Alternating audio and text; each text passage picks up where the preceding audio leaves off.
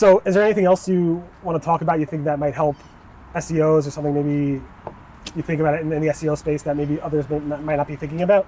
But first, a quick message from our sponsor. Finding a good SEO partner that specializes in content marketing can be hard. Since 1999, Internet Marketing Ninjas has built its reputation on SEO and content marketing strategies. Internet Marketing Ninjas is run by Jim Boykin. I've known Jim for close to 20 years now. He's been a very hands-on SEO, he's a very hands-on CEO as well, and he's built a great team at the Internet Marketing Ninjas. From what I hear, their clients are very happy with them too.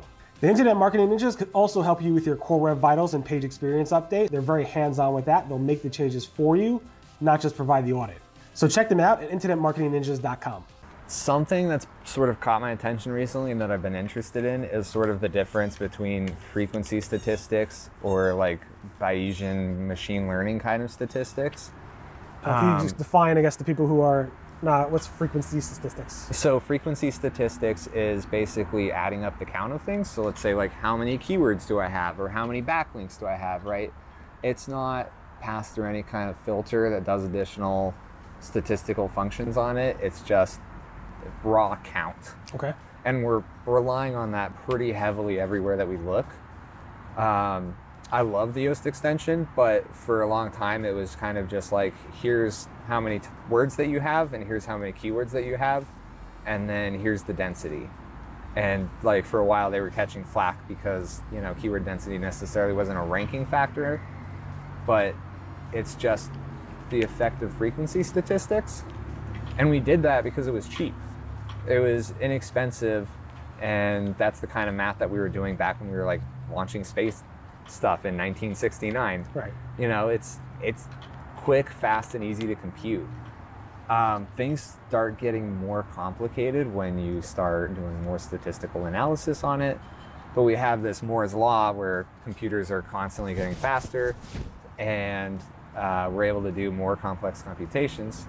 So I'm seeing this in, what is that A/B testing company that is fairly well known? Oh, right. SEO something.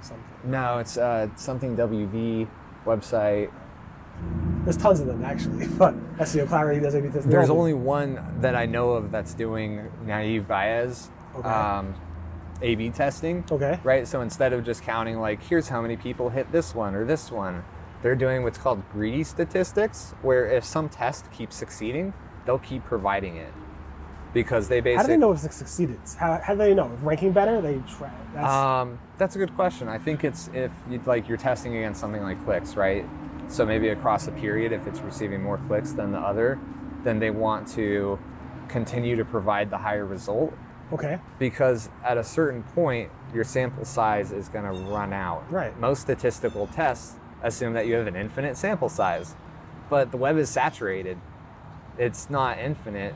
Well, sometimes it feels like it, but but it's like not necessarily infinite. So right, especially as you get more specific with your keywords and so forth. Yeah, so we need to, you know, improve the way that we're testing or provide better machine learning to run our content through.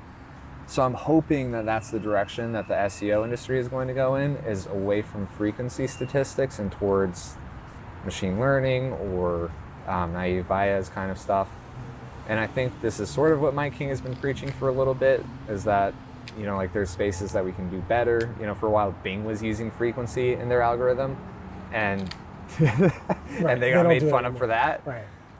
They haven't done that for years, probably. No, I don't think so. But I really hope that SEOs like start getting the tools and the access to start doing some more advanced statistical work. Right. I'm just trying to see how that would actually be implemented for a small-time SEO, like a little small SEO consultant that maybe has 1 or 2 or 3 people working for them. It's, unless they have a tools provider like you were mentioning, and their client has a massive set of traffic, it's almost impossible, I would think. So Facebook just released like a new model for prediction. Right. Like time series prediction, right? Which is perfect for traffic. Right. And so we had a client that was like, hey, can you give us some predictions on what our traffic might look like? And so instead of just doing the old Excel sheet and being like, here's the keywords that we want to rank for, here's the click-through rate, we could just be like, I fed it through this algorithm. Here's the seasonality, and here's where we want to be based on like where this is tracking. And does that usually match the previous methods of doing it, the old-fashioned ways, or no? Have you tested like? I just did it. You just did it. But you never, I'm curious if it's worth the effort or not. Like it was so ultimately low you want effort. more budget. Ultimately you want more budget and say if we can rank for this, this, this, and this keyword and increase our position by Y, this will generate Z more revenue for you because based on that we know that this much traffic converts and so forth. So the question is the old models that do this. I know a lot of companies that use that to say, give us more budget, we'll do this with it, and you'll make X. We'll X budget will increase Y whatever. Doesn't make sense to even use the new models. It's cooler, it's more sophisticated, but I'm curious if the results actually make a difference.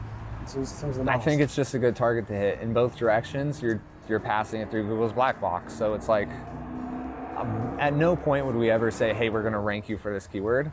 Right. We're going to say we're going to target these keywords. We're going to implement them. We're going to improve internal linking and like anchor text for them. But it's.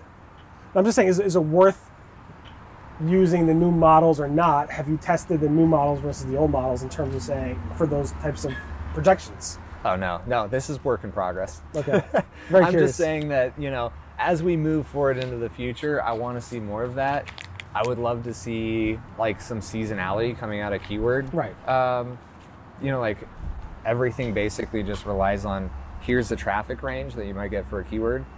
It'd be nice to have like that with some trends data. So I don't know if you saw the keyword planner tool just started to show increases and decreases. I missed that. It just came out like a week or so ago, and it's actually showing you percentages, not just it's increasing or it's stable.